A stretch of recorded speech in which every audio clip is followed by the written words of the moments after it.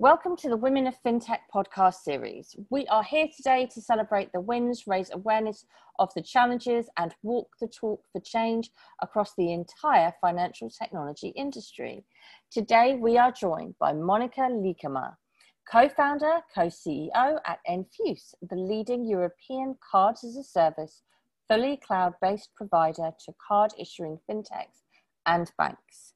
Monika has a brilliant career journey to share with us today and has lots of people-first insights. She walks the talk and helps others join the movement. Monika, I'm so happy to have you with us here today. How are you? Thank you. I'm very well. And of course, being a Finn, and we won the hockey championship World Cup yesterday evening, even more so. And like we have been saying that today is the day when we as Finn actually agree that we're the happiest nation in the world. Oh, congratulations. That is such good news. I'm really happy. Thank you. We're recording this today then. Perfect timing. So just to kick things off, tell us about Enfuce, please. Well, Enfuce was founded soon 6 years ago because me and my co-founders, a team of experts in the payments and banking industry, wanted to build a company that we could be proud of.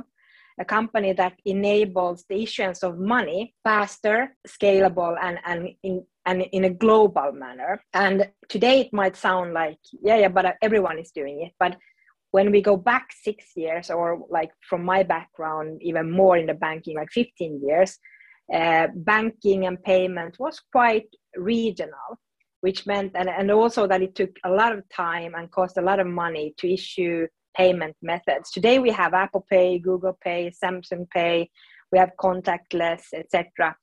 And those are the things that we wanted really to be part of enabling, because we believe that by enabling easy, fast, and secure and compliant payment methods actually helps us as people to be more inclusive in the world of finance. And as we all know, finance is a key metric in the way we live. So that's Enfuce in a nutshell. And today we have, it's around 16 million cards in our platform. So we enable the daily payment of many people.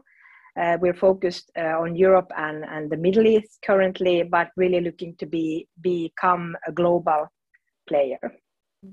And that's really useful to hear the scale in which you've grown. 16 million is a huge number. And I think that it'd be really interesting for us to cover a bit more about your career journey, how you got to this point, because, you know, what you've done with Enfuce in such a small amount of time is phenomenal. But I think that's because of what you've done in the past. And I know you founded this first company in 2006. You've become CIO of a major European bank. All of this was before you started Enfuce. So tell us more. Yes, so started off as a developer back in the last millennium. So I'm 47 years young, or almost turning in a week or so. But really starting as a developer and then started into the telco industry, being an IT manager. So really working a lot with IT, infrastructure, hosting, and data, and building also these international networks on how data capacity is taking from different countries and so forth.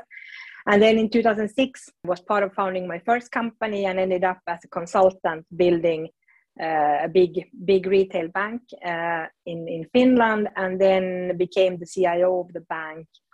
But realized there probably that I'm a builder, not a maintainer in that sense.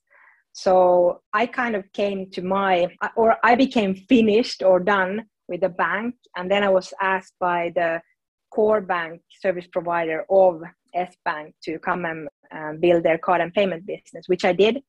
And that's when I met my to-be co-founders, and we did a lot of great stuff. But also then the ambition level of where I went to what I wanted to do, it took me around 4 or 5 years, and then I was done again. And then it was like, I don't want to be maintaining something that is small when you can go big and have a big impact. And that's how Enfuce came about. So an opportunity presented itself, and I knew what I didn't want to do. And then I asked my co-CEO, Denise, I called her up and I asked, like, should we?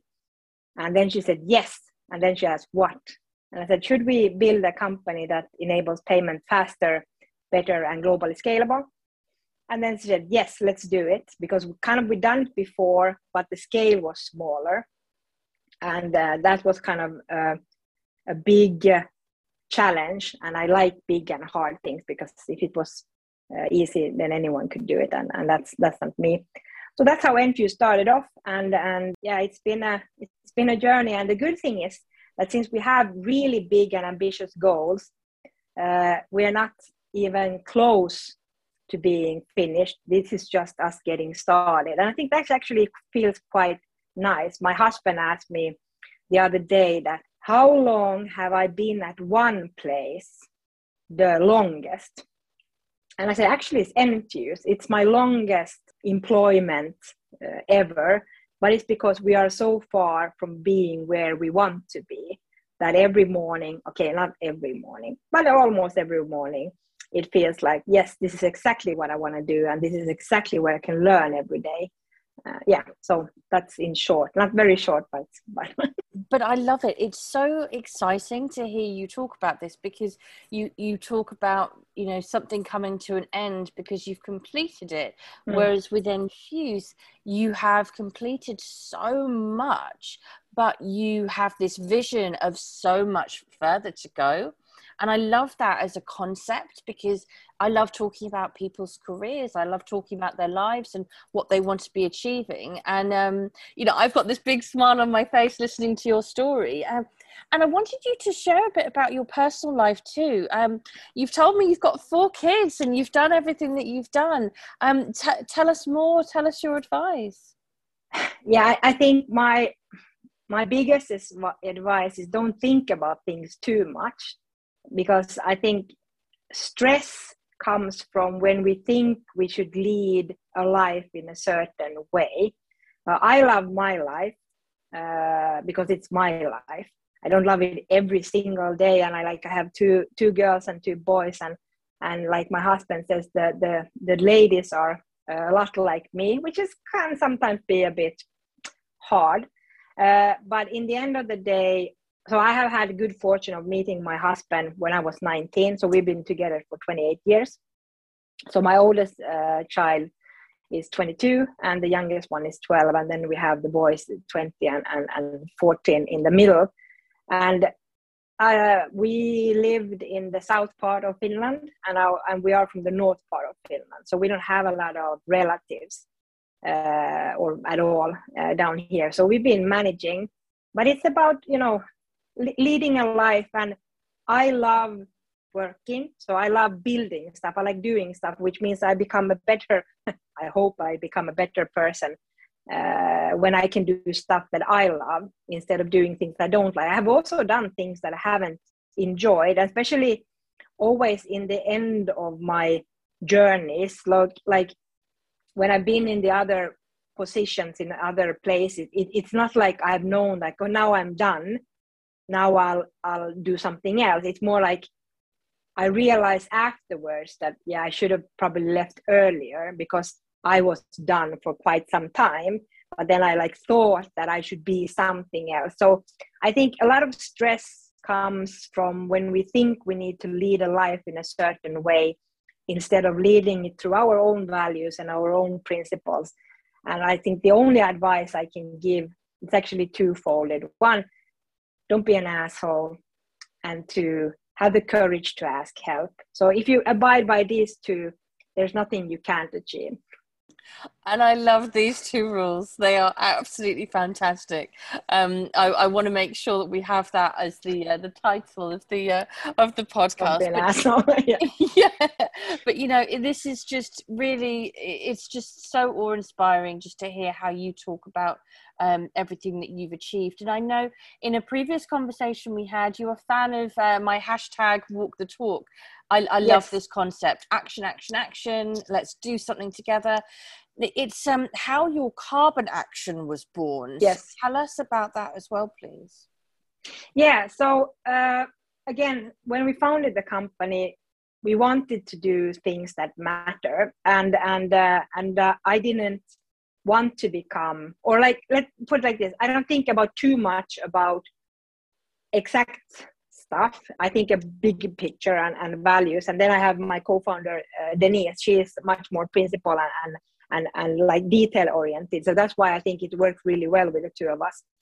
But My Carbon Action was born out of us wanted to do things that matter, having an impact, both mothers of children, and we want to leave the world a better place than what we found it.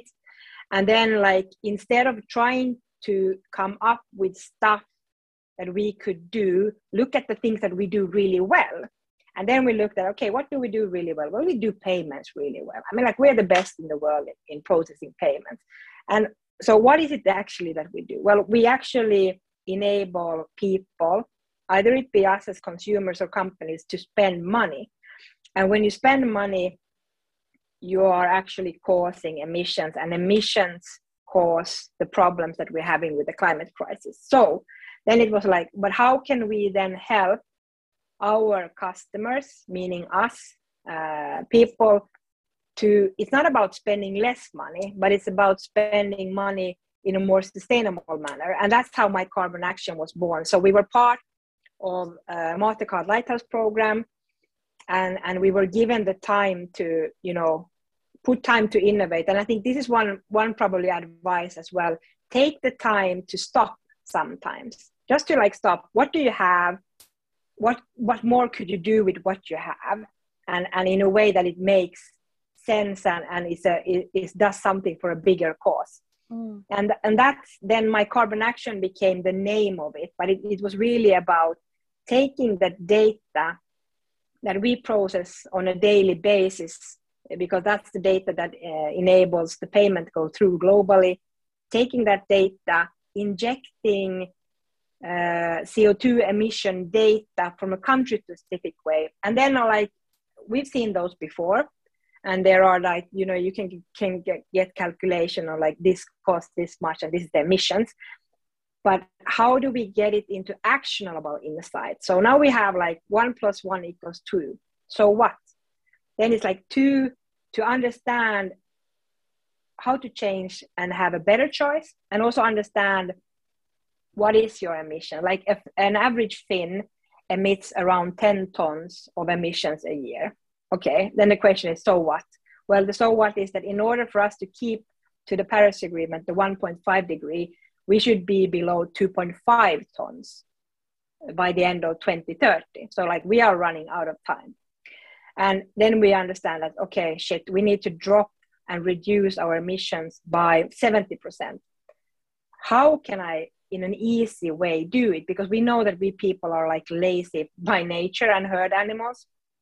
So if we can get easy, actionable items and insights, then we will change. But if it requires a lot of hassle, then it becomes a problem, and you just fall back to the normal ways of, behavior.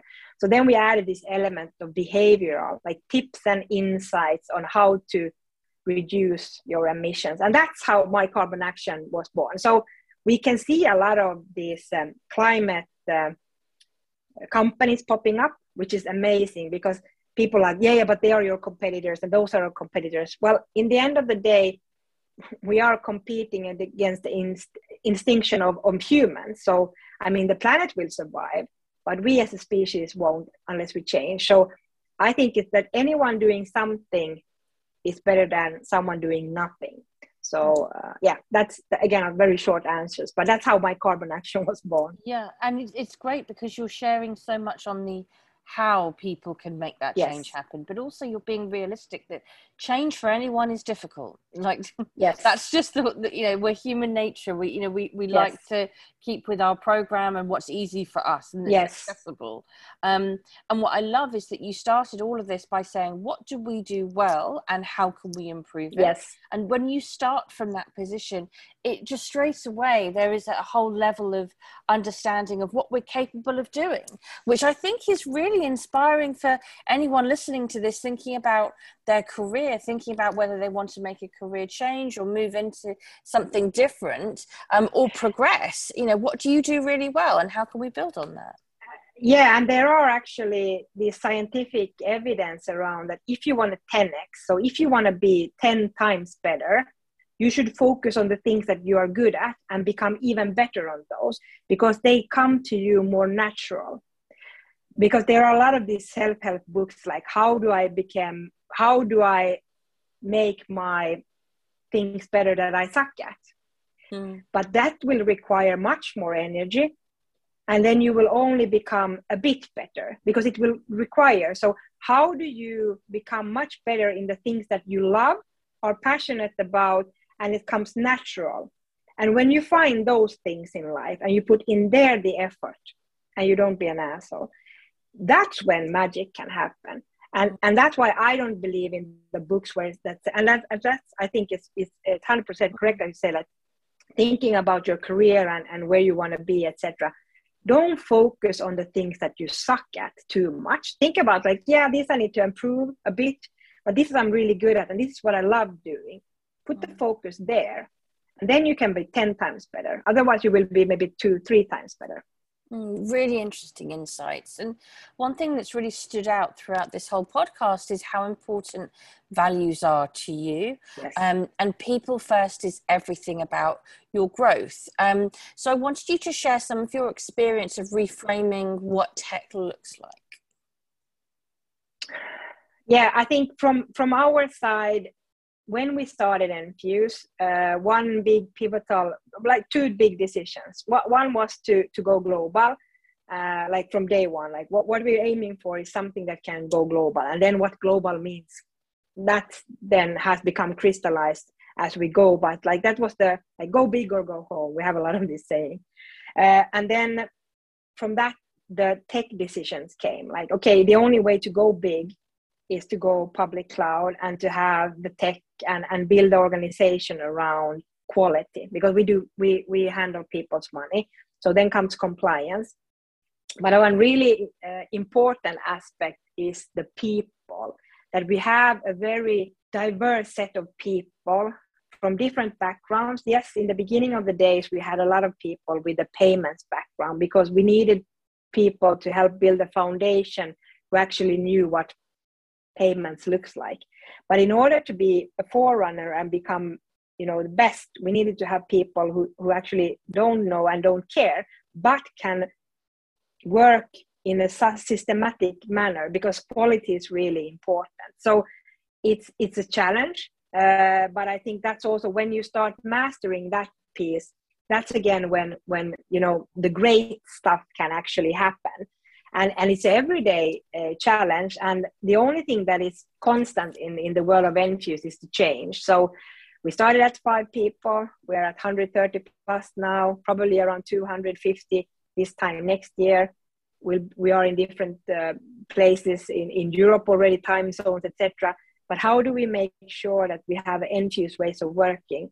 So it is a lot about communication, onboarding, discussions, and understanding how we work as people, and then the values. So we have 4 values of the company that is the core of the company. So we have collaboration, because we know from day one that you can't do this stuff alone. So we need to be able to collaborate, and under that comes everything from communication, etc. But collaboration, excellence is really important, because we do stuff that is very highly regulated. So, and it's people's money. So it has to be like the focus needs to be that we need to do a good job. Of course, sometimes things not go that well, but then it's all about the process of how do we find it, how do we mitigate it, etc.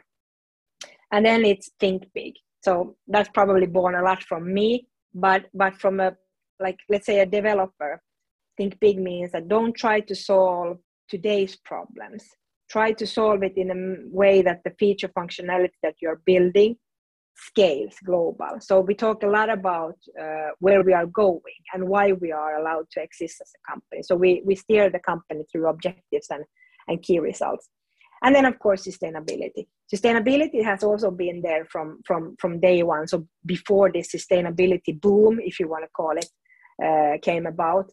And for us, sustainability is not just, emissions, but it's about taking care of our people, paying decent salaries, ensuring mental health, etc. So we have a lot of good services that I really recommend, and I use myself, like Onti. It's a Finnish service where you have this, let's say, psychotherapy coaching, because I believe that if you want to be the best, also the best in the sports have their own coaches.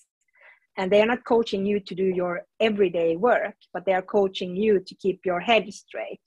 Because there's so much things going on, and especially with me, there's so much things going on in my head, that it's good to have someone who is a professional, not telling me what to do, but asking me questions so that I can put them in the right sequence. And that's when things start happening. I usually use this bathroom analogy that, if you want to go to a bathroom, it would be nice if you find the toilet, take your pants down, then do your stuff, and so forth. So doing it in the wrong sequence has a disastrous outcome. It's a little bit the same with the head. That try to get it structured. Yeah, it certainly does. And as a mum of 2 very young children, this I understand very well. Yes, for sure, exactly. For sure. Yes. So today's podcast has been fantastic. You have given us so much advice, so many lessons to learn from. And, I just love your energy that you have obviously brought to every single one of your roles. What would your last bit of advice to people be to be successful in this industry? Have courage. I mean, what's the worst thing that can happen? Most likely no one will die. And that's how I think about it.